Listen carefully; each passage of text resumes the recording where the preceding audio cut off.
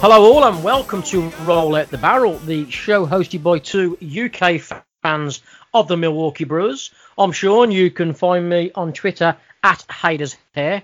And with me is my brewing friend, Mark Lewis, who you can find on Twitter at UK Brew Crew. How are you, mate? I'm very well, thank you. Yourself? Yeah, very good, mate. Very good. Strange times, as we say every time we talk at the moment. But we're getting through a little bit, haven't we? We regressed a little bit since the last time with the introduction of the new lockdown, I suppose. But I also, as it's now November, I've got to point out to people that you're sporting a little bit more hair growth than you have been previously.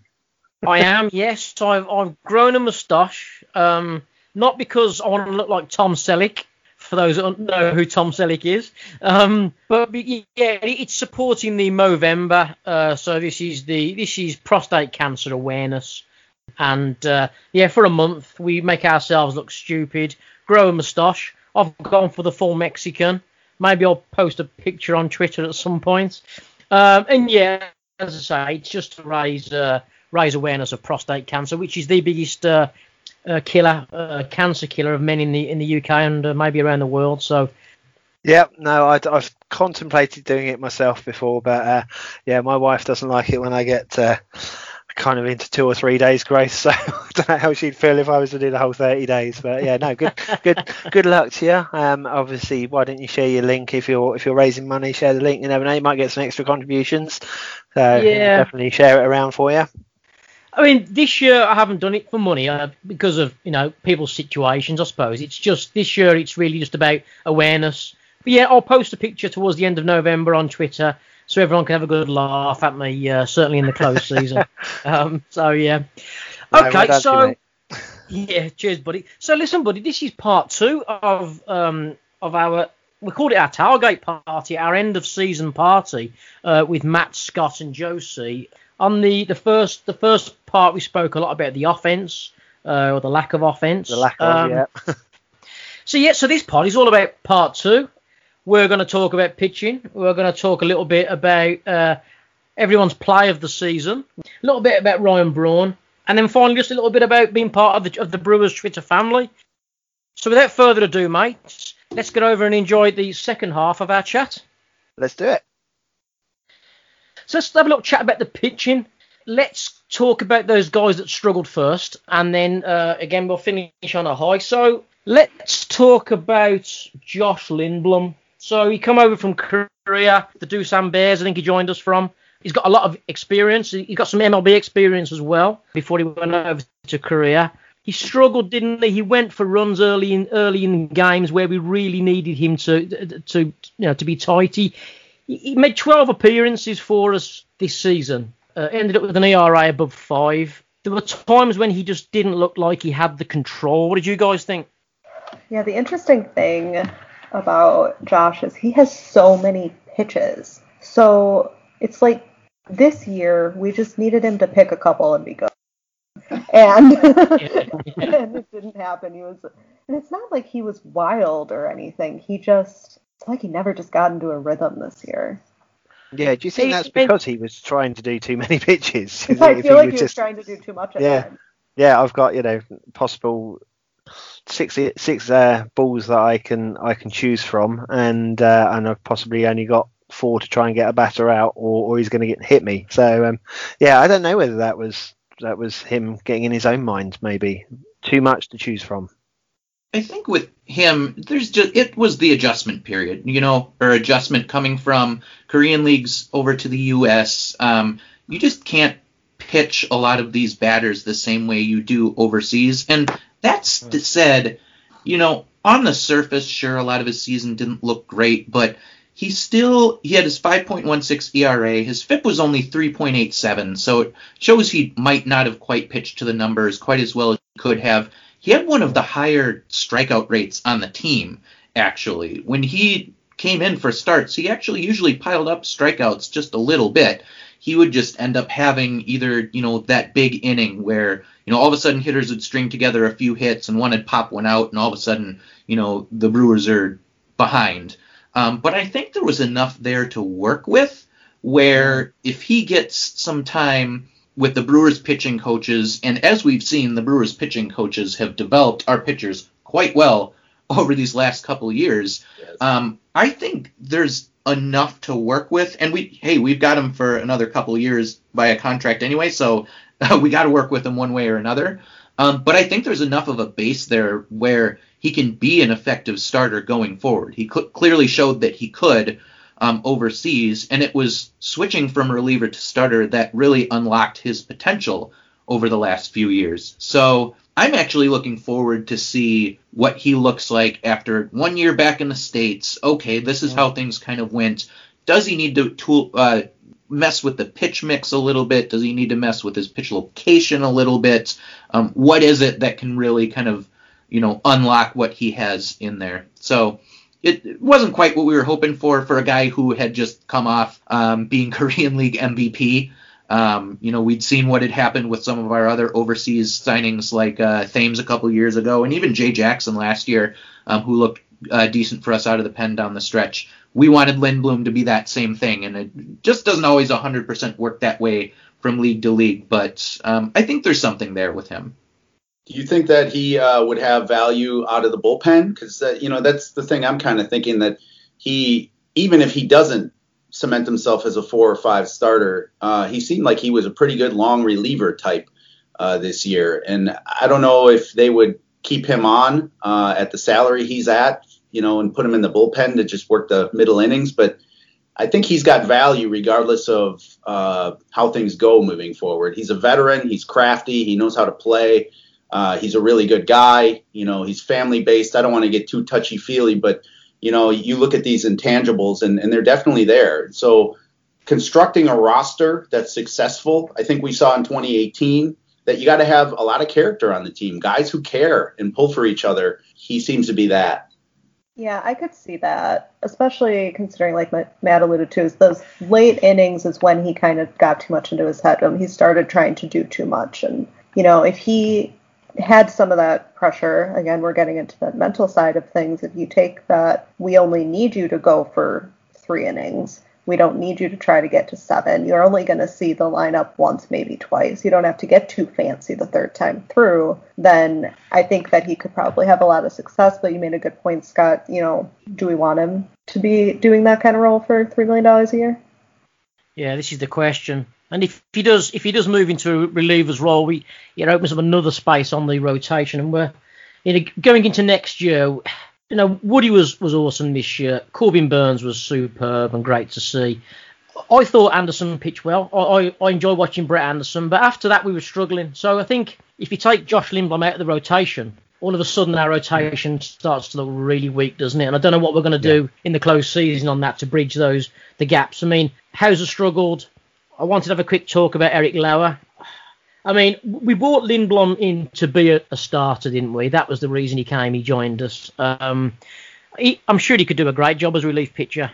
Me personally, if I'm CC, I wouldn't be thinking that way. Maybe Matt's point's valid in terms of being back in the country for a year, getting himself reacclimatised, understanding the nuances, differences between Major League Baseball and Korean baseball. Yeah, maybe a bit of readjustment, but I'm kind of mildly optimistic he'll come back next year and be good for us. Eric Lauer, on the other hand, I was really excited when he joined us. I thought there was some... because I'm left-handed myself, so, I do like to see left-handed pitchers anyway. It never got going for him, did it? What did you think, Matt? I mean, he clearly struggled, and there was some issues in terms of, I think, his relationship with Omar Narvaez. There was a couple of semi-public spats about, not working as a unit, the pair of them. What did you make of him this season? Yeah, I was a little bummed out by that one. He had no control this season. He came out of the gates this spring looking like he was going to be a big contributor. He was one of those many players who spent time down at the pitching lab, the super secret pitching lab down in Arizona. That same pitching lab Area 51. Right. It's the same lab that got Corbin Burns to look like how he looked this season, though. His big thing was that he was working on his changeup, got it to look different than it ever had in his career. He had put up great numbers in spring training, and then unfortunately was one of the players with the COVID setback, so it delayed his season starts. He comes in throws outing of relief against the Cubs in that first series and looks fantastic. Going, yeah, that's the potential we've got with this guy. And then it just all went downhill after that. And unfortunately, this year you don't have, you're not able to option him back to the minors to get real practice in games. Unfortunately, it's just the alternate. It's just not the same thing. So they never really had that chance to just work on him. You don't have some of the same video stuff that you had from previous seasons. So for me, he's only 25. He's a young guy. He's only looked average in the majors in the past, but again, he hasn't really had those chances.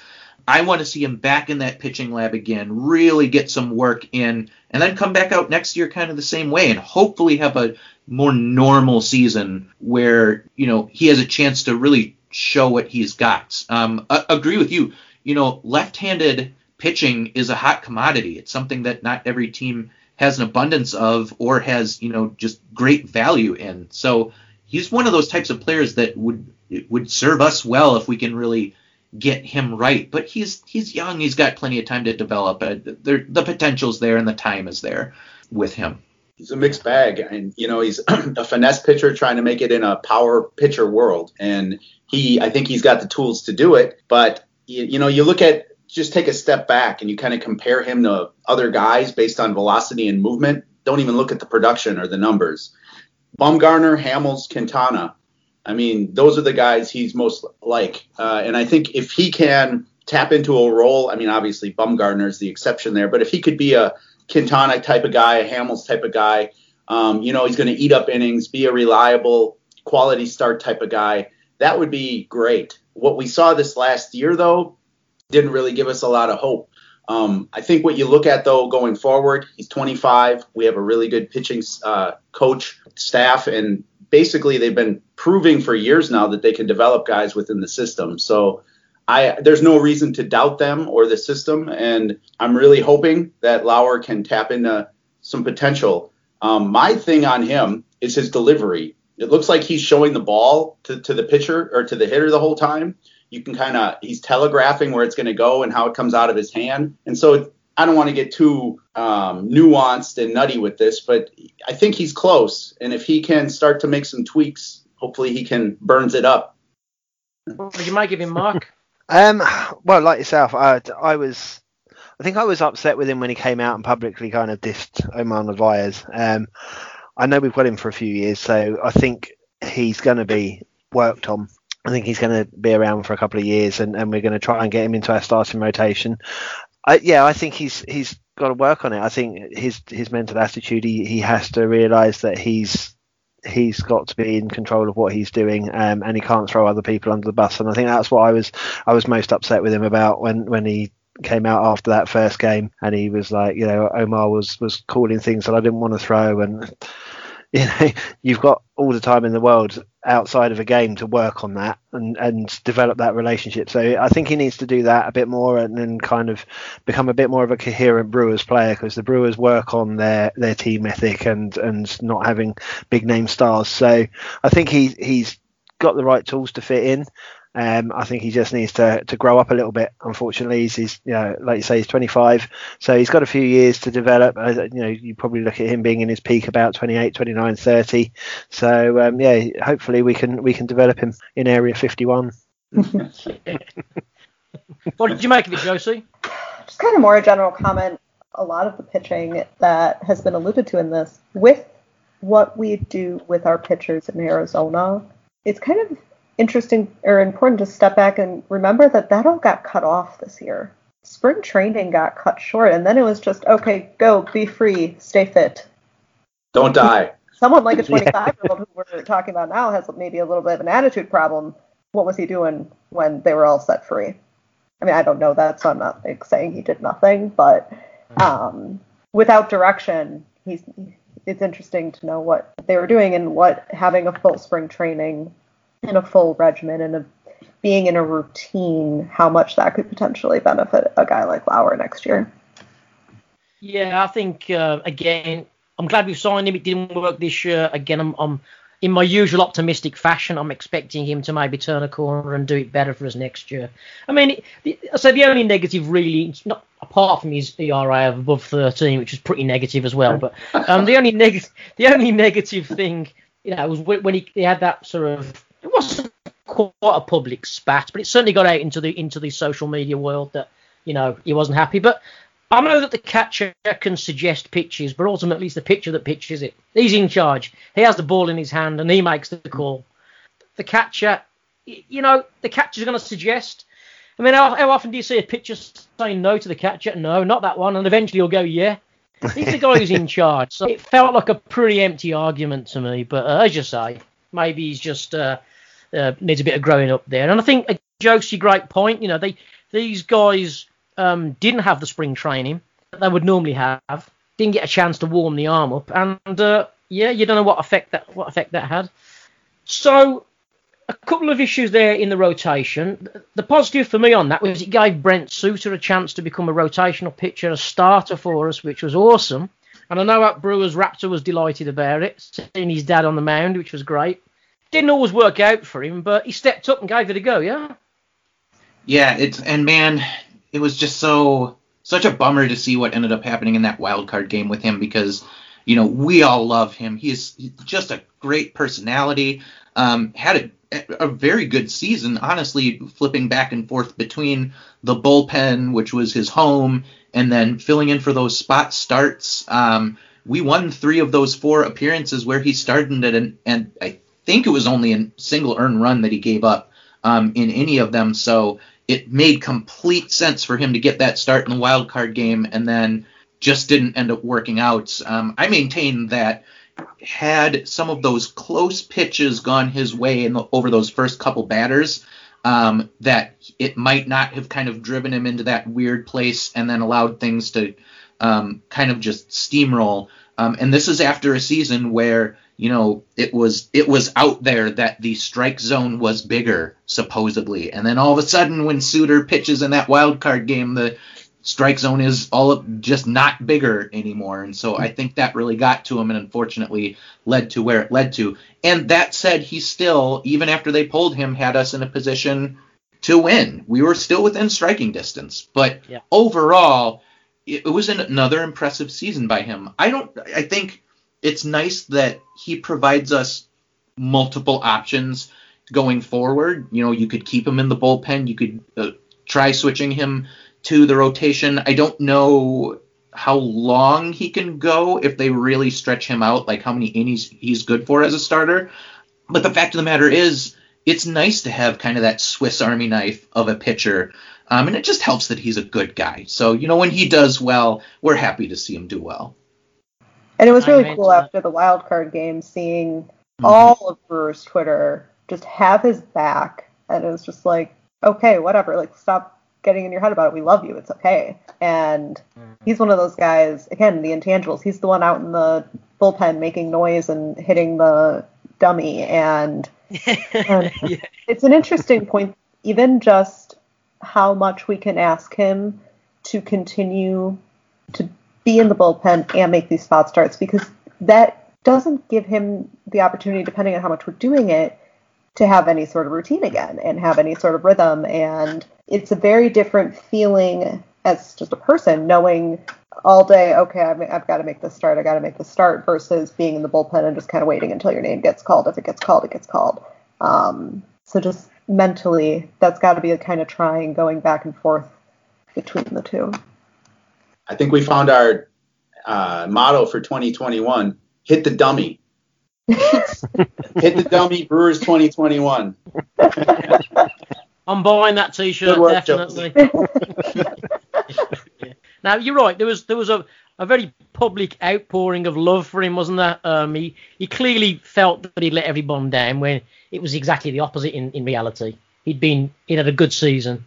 And I just think it shows his genuine love for the club and for the fans as well. But it was great to see everyone sort of just jumping straight onto that and reassuring him that he hadn't let anybody down, So that was really good. Without Suter, so is anyone 1.21 gigawatts is exactly how much worse we would have been last year if we wouldn't have had Suter.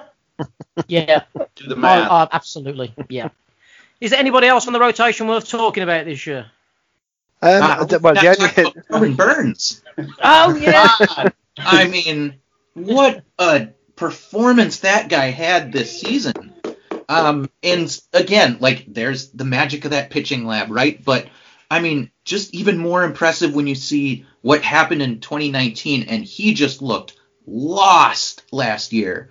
I mean, like, speaking of guys who were in their own head, like, he just, either couldn't hit the broadside of the barn or was putting it right where the batters needed it for batting practice, and they turned him around into a near Cy Young pitcher this year. That was one of, talk about feel-good stories for this year. That had to rank up there at the top. It was great to see that he still has that in him, because, we need to rely on some of that young talent to get us there moving forward. Some of the guys who are on some of those lower value contracts, you need them to put up big boy numbers. And he's definitely showed that he can do that. And it was great. Now thinking to next season, look at that 1-2 punch at the front of the rotation between Woodruff and Burns.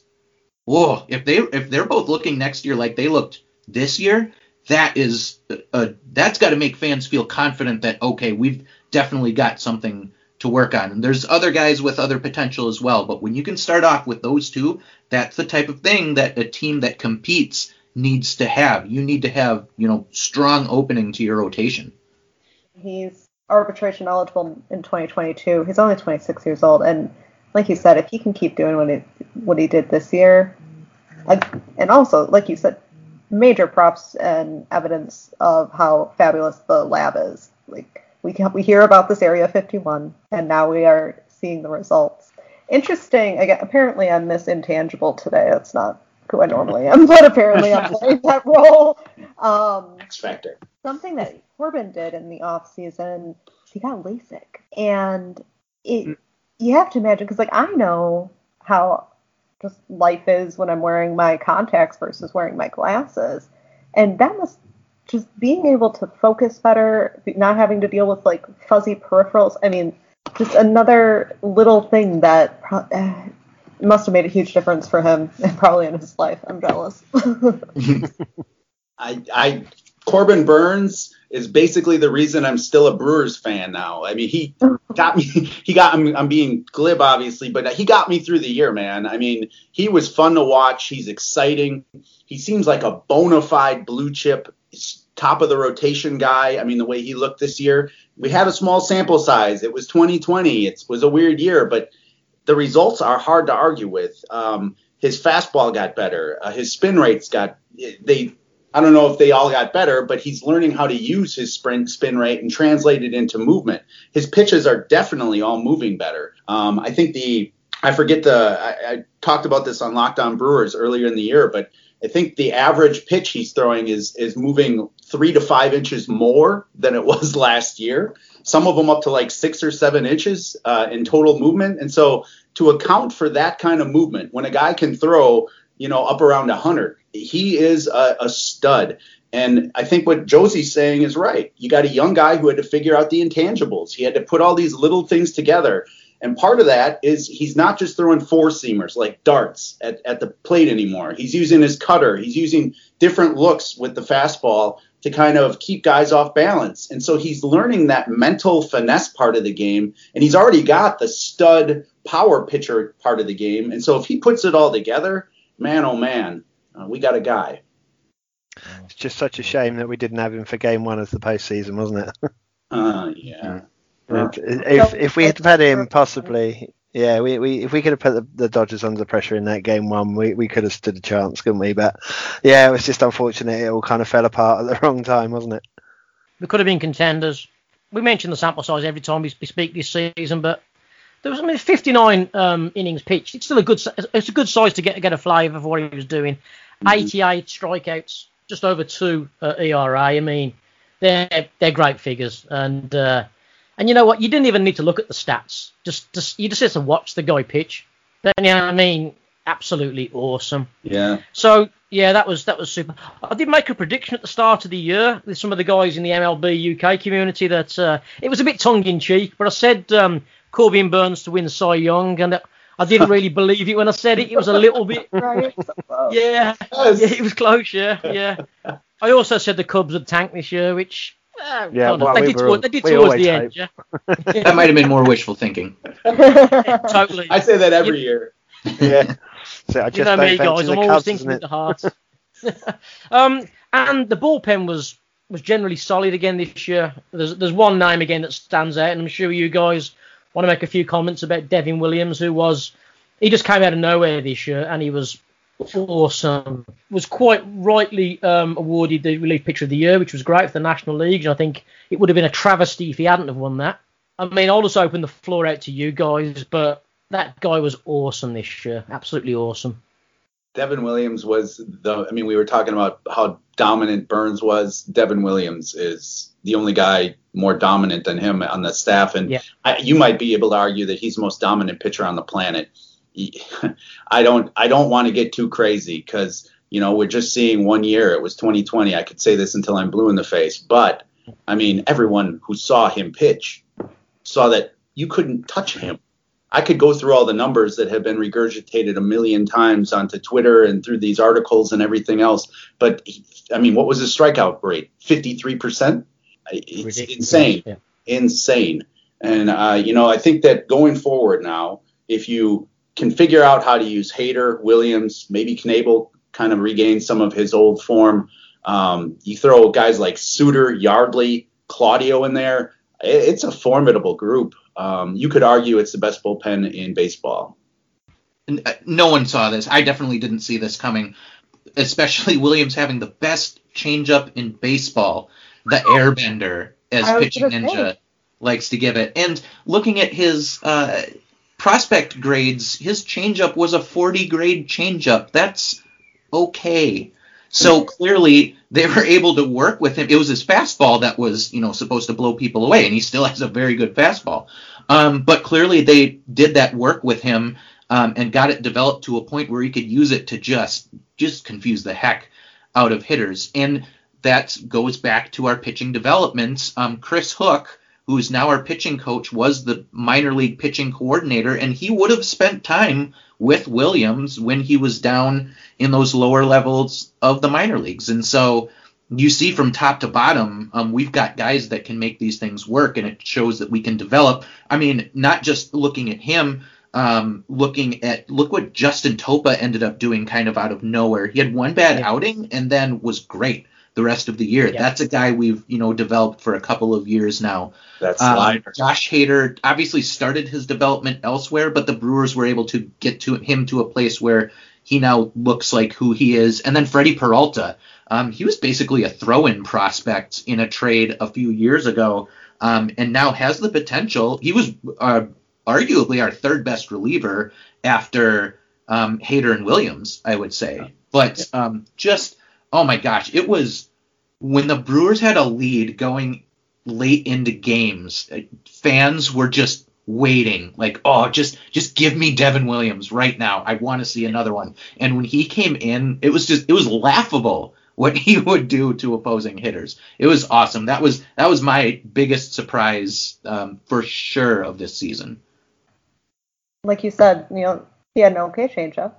We thought that he was going to be doing this with his fastball. He ends up having Pitching Ninja name his pitch. Like, he has the airbender. He tweeted at the beginning of the year that he was just really excited to have been featured on Pitching Ninja. And now, Rob will talk about him as much as he can. Everybody around baseball is excited about him.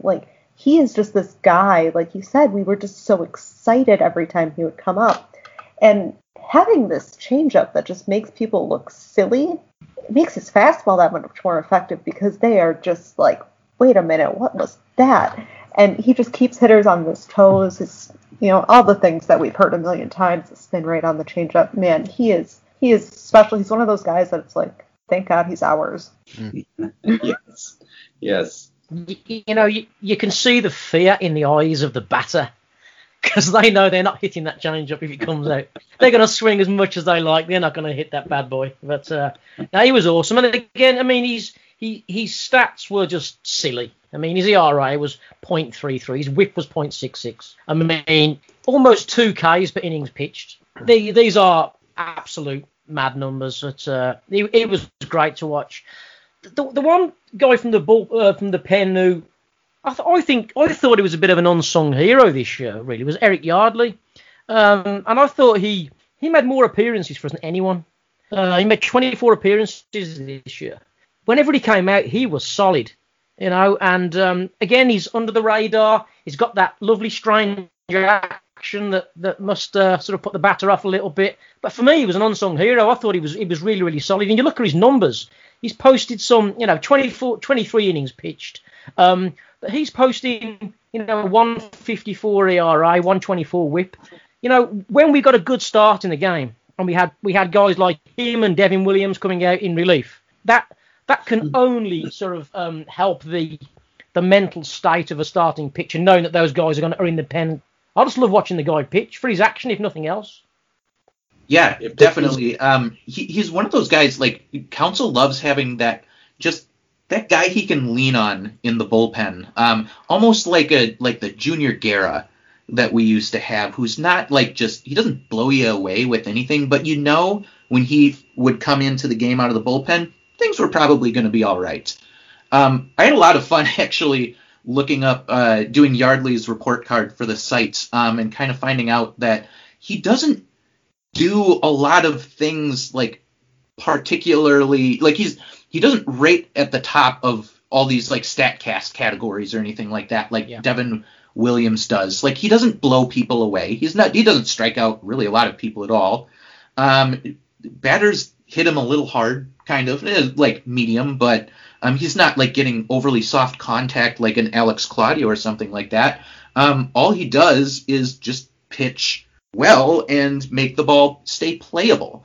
He had a 61.2% ground ball rate last year, and that's great. That was 10th best among relievers who pitched a qualified amount of innings, and he only gave up 2 homers. So he keeps the ball down and he keeps it in the park, and sometimes that's all you need out of a reliever, and he's got just a funky enough delivery where it just messes with the batters enough where he can be effective. And effective is sometimes all you need out of some of those relievers. Yardley's release point, the way that the ball kind of tracks, it's so much different than almost any other pitcher in the league. And so when you have these wildly different looks, you think about facing Claudio and then Yardley right after him. The release points, I think, differ by 6.5 feet horizontally. Wow. And so if you're a hitter and the whole point is to optimize and do the most with your reaction time that you can, they're learning. The Brewers pitching staff is basically being utilized in a way to minimize that. So you bring these guys in and you don't get settled at the plate. Kind of like Josie was saying, you're always on your kind of heels waiting for what's next. You can't guess. So we've got guys like Claudio throwing from the left-hand side, Yardley throwing from the right-hand side. Then you can bring in guys who can throw laser darts.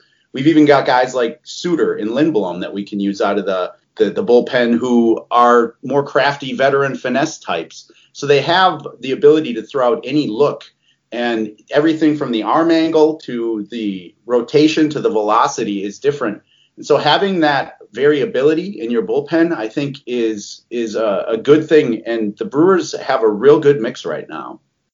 That's kind of where my brain was going to, just the way that we can throw Yardley out, and then Claudio, and then Devin, and then Josh.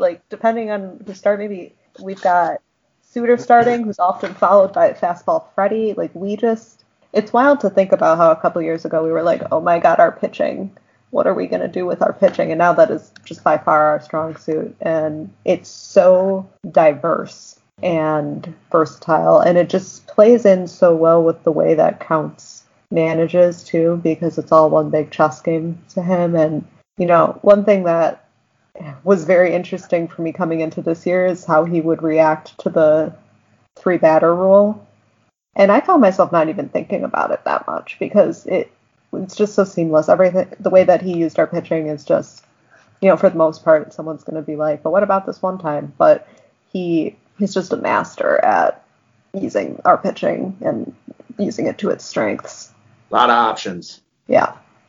The bullpen has been phenomenal for the last 2 or 3 years, but this year I think it really, really did step up a notch. I mean, everybody's known about Josh Hader for a few years, and then to suddenly spring Devin Williams on people as well. That, you know, particularly if we were in the lead towards the end of a game, we were pretty much lights out, weren't we? So yeah, it's a good thing to have, you know, and it's actually nice that even though Josh Hader, you know, kind of set a record this year, everybody's talking about Devin Williams and not Josh Hader. And I'm hoping that a couple of the other guys that we brought in will start developing as well in the pitching as well. I mean, I really want FireRisen to become a big name, and you know, I mean, we've got Padermo and Rasmussen as well, haven't we? That kind of have touched in the show this year as well. So yeah, I think our bullpen is definitely still our strong point, but the fact that our starting pitching stepped up such a massive level basically enabled us to actually have a fairly enjoyable season this year, because if our pitching had not worked this year, that would have been a painful season to watch. Really rooting for Rasmussen and Topa. Those are some guys that, boy, they seem like they're this close. If they could just take that next step. They're both fire breathers. Topa throws a friggin' wiffle ball slider. The thing moves like you wouldn't, I mean, it looks fake or CGI'd, you know. One name that hasn't been mentioned that I think it's almost noteworthy that it wasn't noteworthy is Knebel.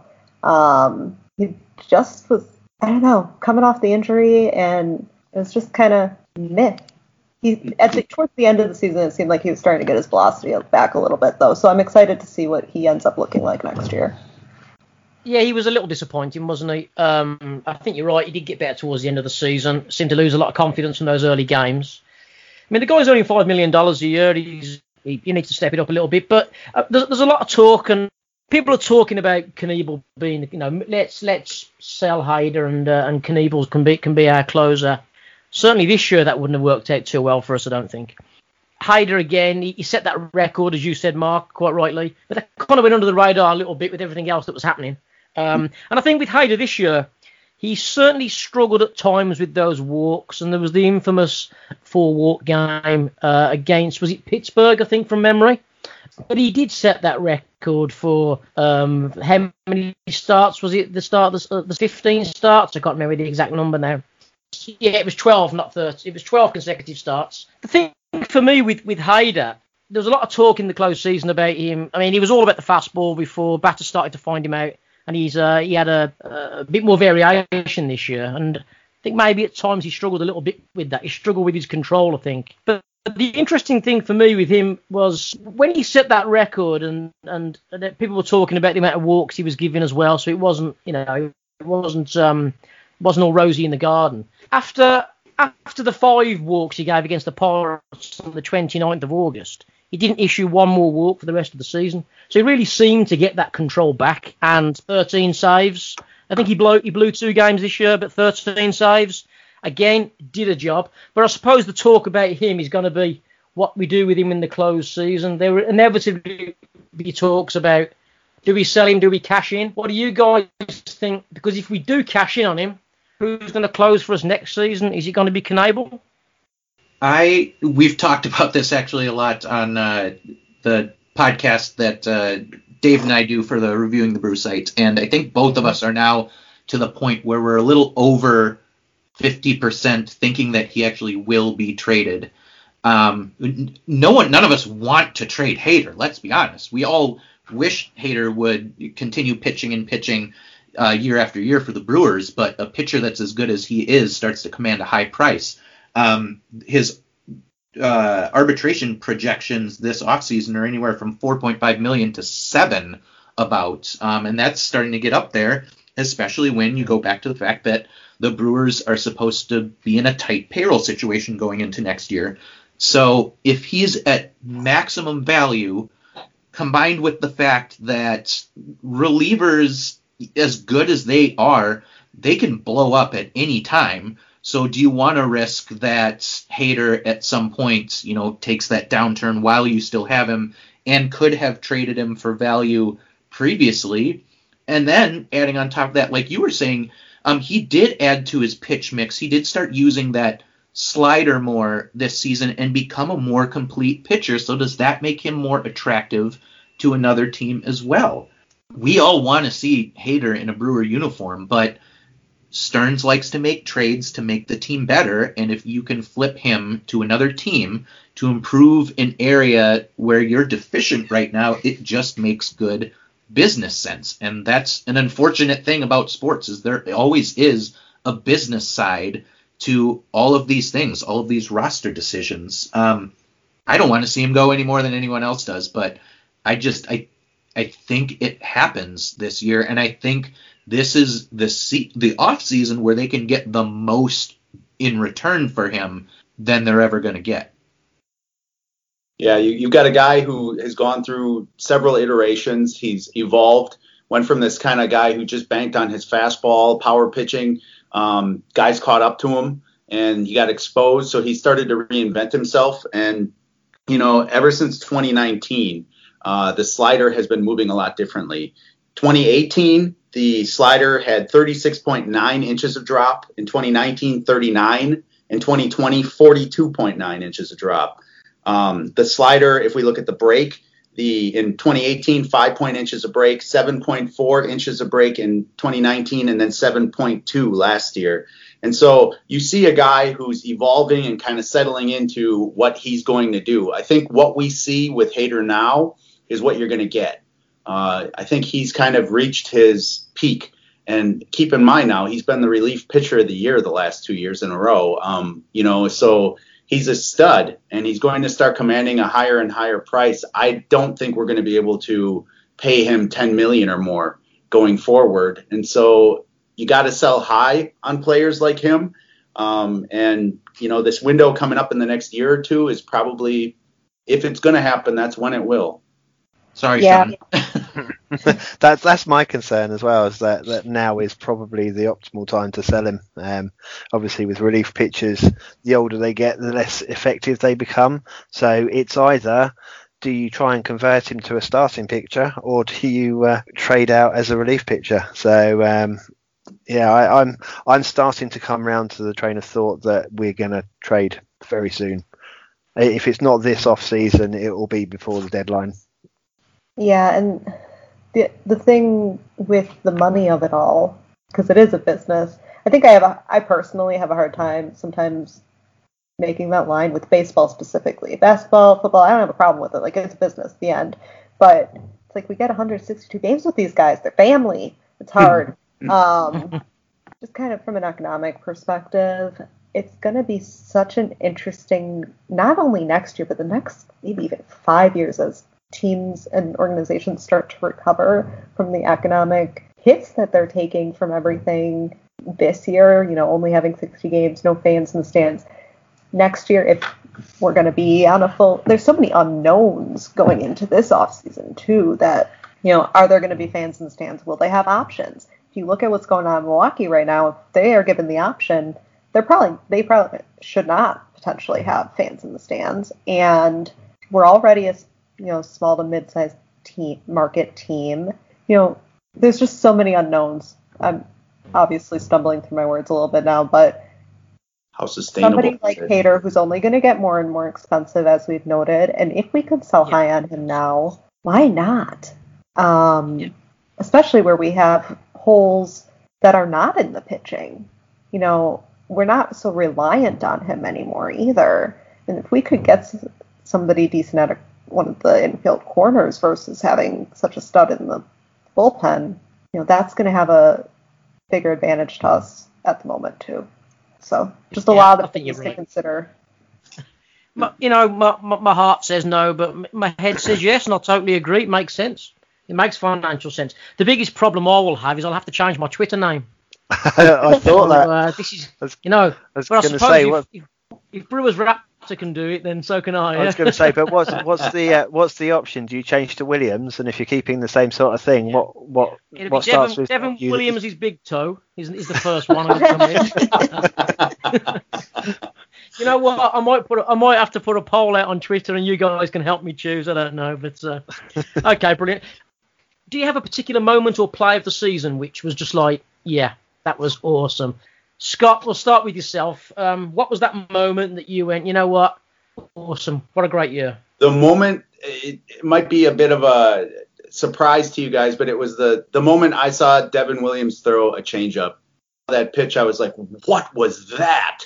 Then he did it again, and he did it again, and then only one guy got a hit off of it all year. I still am in awe of what he can do. We basically saw something done in baseball this last year that's never been done. I mean, not recorded anyway. Maybe some of these guys in the late 1800s could make the ball move like that, but I doubt it. I think we're starting to see the natural endpoints of all this lab stuff, all this pushing science to its endpoint. And Devin Williams is the guy ushering that in. Anybody who's watched baseball as much as I have or you guys have, you haven't seen a pitch like that before. And it baffled me and excited me. And now I'm just kind of thinking, well, geez, we have the best relief pitcher on the planet. We have Josh Hader, who was the best relief pitcher on the planet and arguably still is. It's real exciting, but we do hit that point where, we talk about how much is enough. And Devin Williams shifted that whole conversation this year, and you could argue that his changeup did that more than anything. Awesome. Mark, how about yourself? My highlight was Christian Yelich hitting his first home run of the season at Wrigley Field as a designated hitter. I was winding up Cubs fans about it being a moment in history because there's never been a designated hitter at Wrigley Field. So as he was the first one to hit a home run, that should go in history. So it's just one of those things, isn't it, that you can wind him up about, wind Cubs fans up about. Matt, how about yourself? I'm going to be greedy because I have three, and I couldn't decide between the three, but you'll see why. So the first one I had was Yelich, for all his struggles, had an inside-the-park home run this season, and as we hopefully remember, it was because Chicago White Sox left fielder Eloy Jimenez fell into the netting. And the ball just rattled around, and Yelich came all the way around. That was probably the funniest moments outside of maybe Brent Suter stumbling on the mound of the entire season.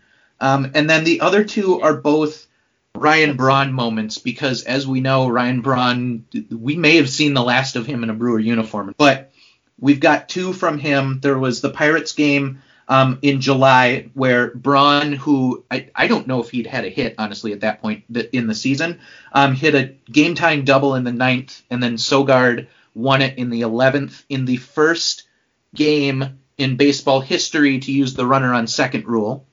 And then Braun hitting a walk-off sacrifice fly with the game tied 0-0 in the bottom of the 9th against the Cubs in September. FTC! Just anything beating the Cubs is great, but for Ryan Braun to do it and bring home a win, that could be just one of his really final clutch moments that he ends up having as a Brewer. So I couldn't decide between the three. They were all good. They were all fun. But even in a weird 60-game season that just didn't fully feel inspiring, it's nice to know that, we look back and, we did have kind of some moments like that. Definitely. So I'm going to surprise you with my moment. This is real left field. Cast your mind back, Miller Park, 2nd of September 2020. Okay. Brewers versus the Detroit Tigers. Josh Hader comes onto the mound. Victor Reyes is at bat. Strikes out on a Norton 3 count to set that record. I just loved that. It was brilliant. And, that was my moment. Even the cardboard cutouts held their breath that day. So I think I'm still holding mine. That was... And you know what? One of the things that I was really gutted about was I didn't get a chance to buy my cardboard cutout. I was going to say, Matt can go and collect them. They've just said you can go turn up at the stadium and pick them up. Exactly. That's true. Yeah, let me know. Go, Matt. You can have a email life to size bring in or something like that, and I'll go get them for you. You know what? You can have a life-size cutout of me in your front room. There you go. There's something you can. That's all right.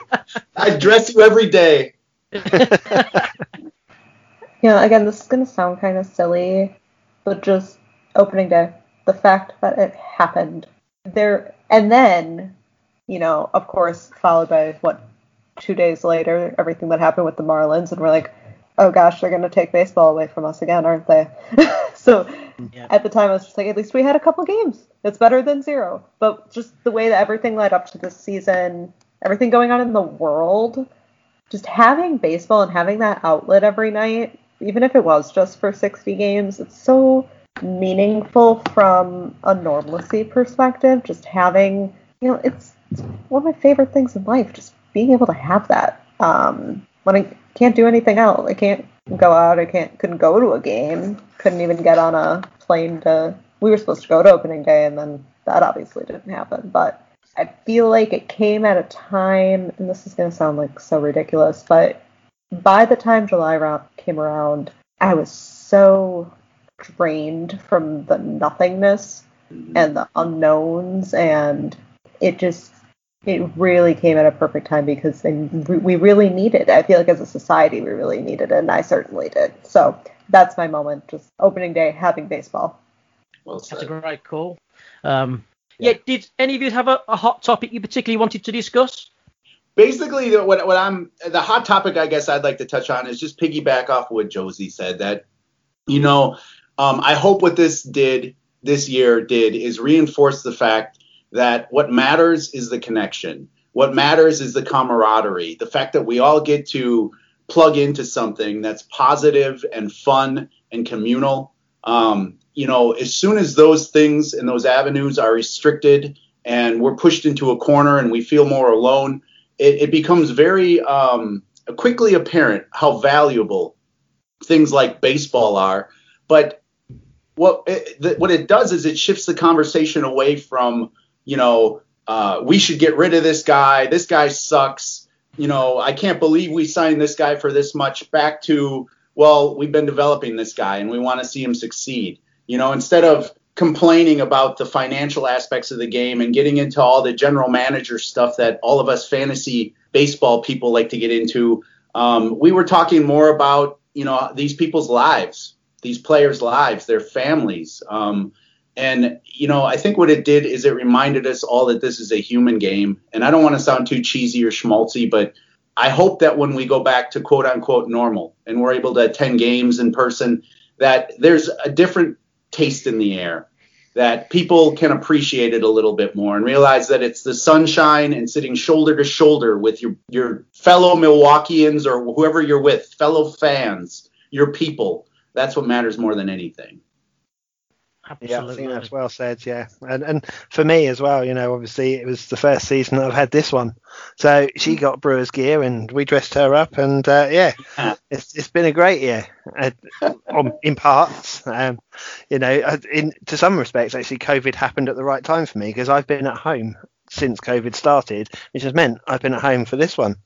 Whereas any other time, I would have been at home for the first 2 weeks, and then I'd have been at work every day. So, yeah, it's been an interesting 2020, let's say that. And, some of the baseball hasn't been the prettiest, but it's been an enjoyable season nonetheless. And I've enjoyed it. I've invested in it, even though I didn't have very high hopes after the first few weeks. But the fact that we completed the season, we made postseason.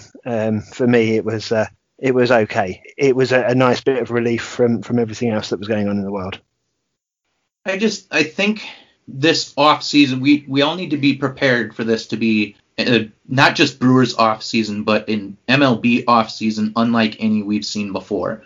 I know that it's hard to give a pass to big baseball sports teams or anything like that because there's supposedly these big organizations that have just millions and millions of dollars.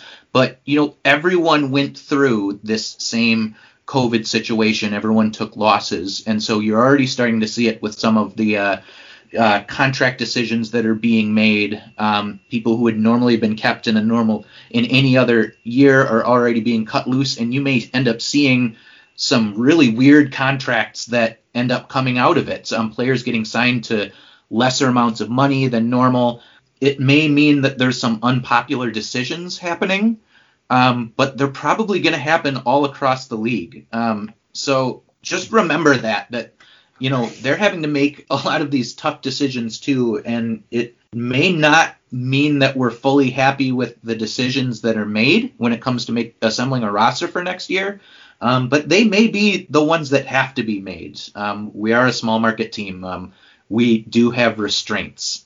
It's going to be interesting, and I don't know what to expect, but I am looking forward. Might not be the right term to put, but I am curious to see how everything's going to shake out. But hey, we all have each other on Brewers Twitter and everywhere to kind of either complain or be optimistic or be whatever about what ends up happening. And we're all going to hopefully have a team to cheer for next year. So that's where we'll all come together on it. Hear, hear. Josie? Man, I don't know what I can add. Kind of at the end of what Matt said, I was just going to say quick how much I really value our little Twitter family that we have. Yes. Especially now when you can't go out in the world and be with people, and just being able to make those connections online, make what end up being, friends that you're going to have forever, and we're all on the internet, so it's like everyone's together, but we're on other sides of the world. Look at us right now, even. Yeah. We're in different countries, different states, and I just really value that can be an outlet to have conversations where we're either complaining about something or there's nothing better than after somebody hits a home run, you look at your Twitter feed and everyone's like, hashtag Ryan Braun forever, or whoever hit the home run, and it's just all the same. And it's just, the sense of community is just really amazing. So it's real. Thank you guys for being major parts of that. I really value all of your friendships and look forward to riding this crazy off season with y'all. Yeah, I'll ditto that. Certainly, I know from me and Mark, we're kind of the baseball apprentices, and but the amount that I personally have learned from you guys and all the Twitter guys, the Brewers Twitter family out there, has been immeasurable, and it's made me appreciate and enjoy the game so much more. Not just the interaction, which is always awesome, but just the understanding that guys like yourselves have brought to me. I'm a late starter in the world of baseball. As you know, I'm a big cricket fan.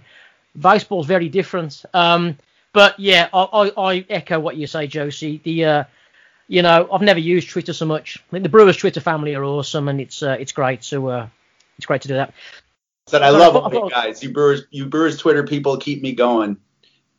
The Brewers Twitter family has definitely been one of the biggest highlights of this road journey for me. Okay, I've got one last question. 20 seconds each. Ryan Braun, will he play for the Brewers again? We can't finish the pod without talking about Ryan Braun.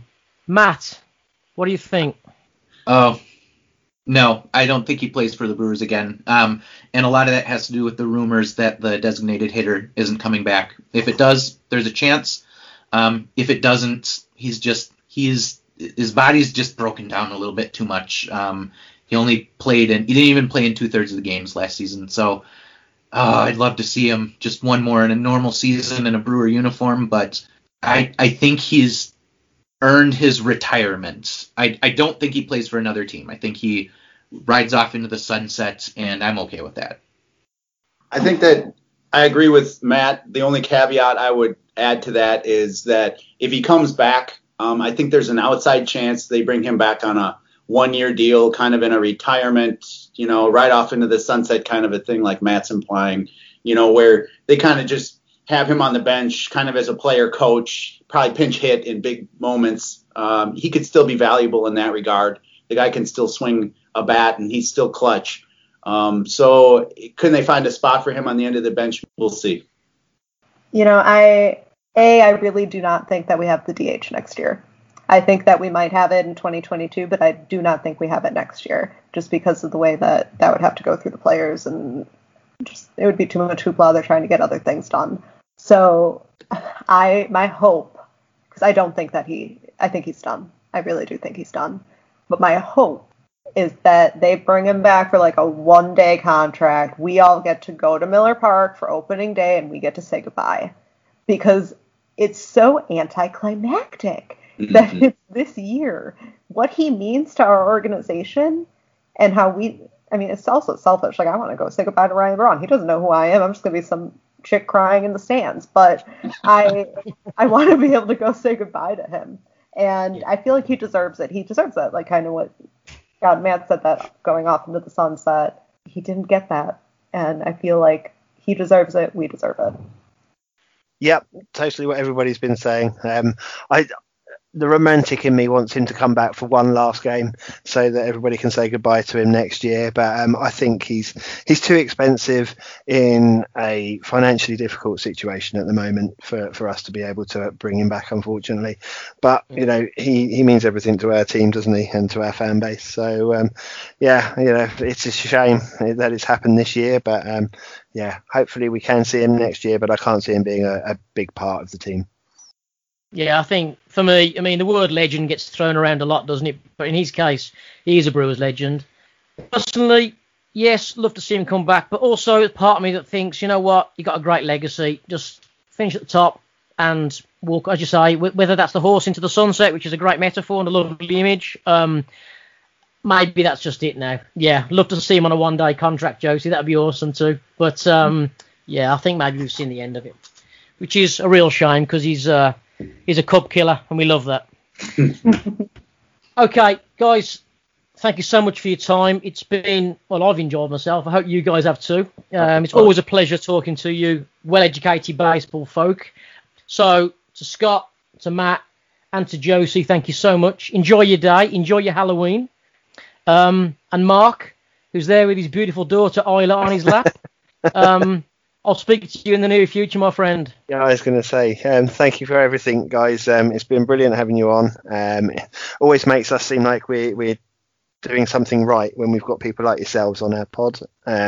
So, thank you for everything that you do and for interacting with us and taking two guys from the UK under your wing in Wisconsin. So let's do it again, chaps. Yeah. Let's try and do it before the end of the year, maybe. All right. Yeah, defo. Okay, and to you guys listening, thanks for tuning in. You got any questions, you can talk to these guys on Twitter. You know their Twitter handles. But for those that don't, we're talking at Brew_Maths. We're talking at Josephine Mars 42, at MKE Matt 13. 3 members of the Brewers Twitter royal family, and always a great engage. If you're not following them, why aren't you following them? Okay, take care, and I'll speak to you soon. Cheers now. Go Brewers. And with that, mate, the tailgate party was closed. But what a great chat we had with those guys. Yeah, it was awesome, wasn't it? And we could have, we probably recorded for nearly 2.5 hours, didn't we? And we could have probably gone on for another hour or two. There's some great chats there about the pitching and some great insights. And I know that, on like the numbers and Dr. Scott and very much the same, but the insights from Matt and Josie on the more mental front as well. He's just different perspectives on it, and just a real rounded conversation, I thought. Yeah. Basically, they filled all the holes that we can't fill, didn't they? So, but pretty much so. Yeah. And some of those plays of the season, interesting mix there of just one-off plays such as me with Hader, you with Yelich, etc. But then just the whole first ball of the season type, that was the play of the season. Yeah, well, it just goes to show, doesn't it, that actually we may not have had the best of seasons, but there were some positives, and to be watching baseball is just a blessing, really, isn't it? And we got to see some good stuff in with some rubbish. What about Josie's suggestion of potentially giving Ryan Braun a one-day contract so he can go out in a blaze of glory in front of sounds like an absolutely brilliant idea. I'm really on board with that. So, but yeah, no, what a good idea it would be to actually have him in front of a full house to say goodbye. It would just be it'd be one of those moments you'd remember, wouldn't it? I think he'll be associated with the team regardless going forward. I find it very hard to believe that he'll play for anybody else next year if he doesn't re-sign for the Brewers. So I think he'll still be involved. And it was nice just to touch very, very briefly on the Twitter family as well. I know we talk about it a lot, but we get a lot of support and made a lot of new friends through Brewers Twitter, and it was just nice to touch on that as well, wasn't it? Yeah, well, I mean, we know that the Twitter family is amazing. And before we sign off, there's another thing to celebrate being a Brewers fan, mate. Yeah, definitely. Yeah, so not only did Devin Williams get the reliever of the year, he's also managed to get the rookie of the year, which is a bit unheard of for a reliever, isn't it? But that just goes to show the power of his airbender, doesn't it? Ultimately, justice was done, mate, and 2 pieces of silverware on his mantelpiece this season now, and it all looks good for next season, mate, hopefully. Okay, mate, so we're going to sign off there. I mean, again, many thanks to Scott, to Matt, and to Josie for being such great guests on the pod. And even though we're going into the close season, we're going to still put the occasional pod out, mate, probably at a slightly lower frequency, but we're going to keep talking about baseball and just to let people know we're alive, really. Hopefully we can get some news in. There'll be some things to talk about, and of course we've also got to finish Brewers through the ages, haven't we? So we have indeed. You've got to see if you can get Claw back. I'd almost forgotten about that game, and I kind of hoped you'd forgotten about it as well. You keep trying to forget, don't you? You keep trying to forget. So listen, everyone out there, thanks again for listening. Thanks again as well for your support and kind comments all through this season. And me and Mark have thoroughly enjoyed putting these pods together for you guys. The fact that you guys listen and give us feedback means the world to us. And I think Mark made a comment not so long ago that when you guys comment, we know we're doing something right. So that's that's really good. So until we speak again, take care. God bless. This is me and Mark signing off, and go Brewers. Go Brewers.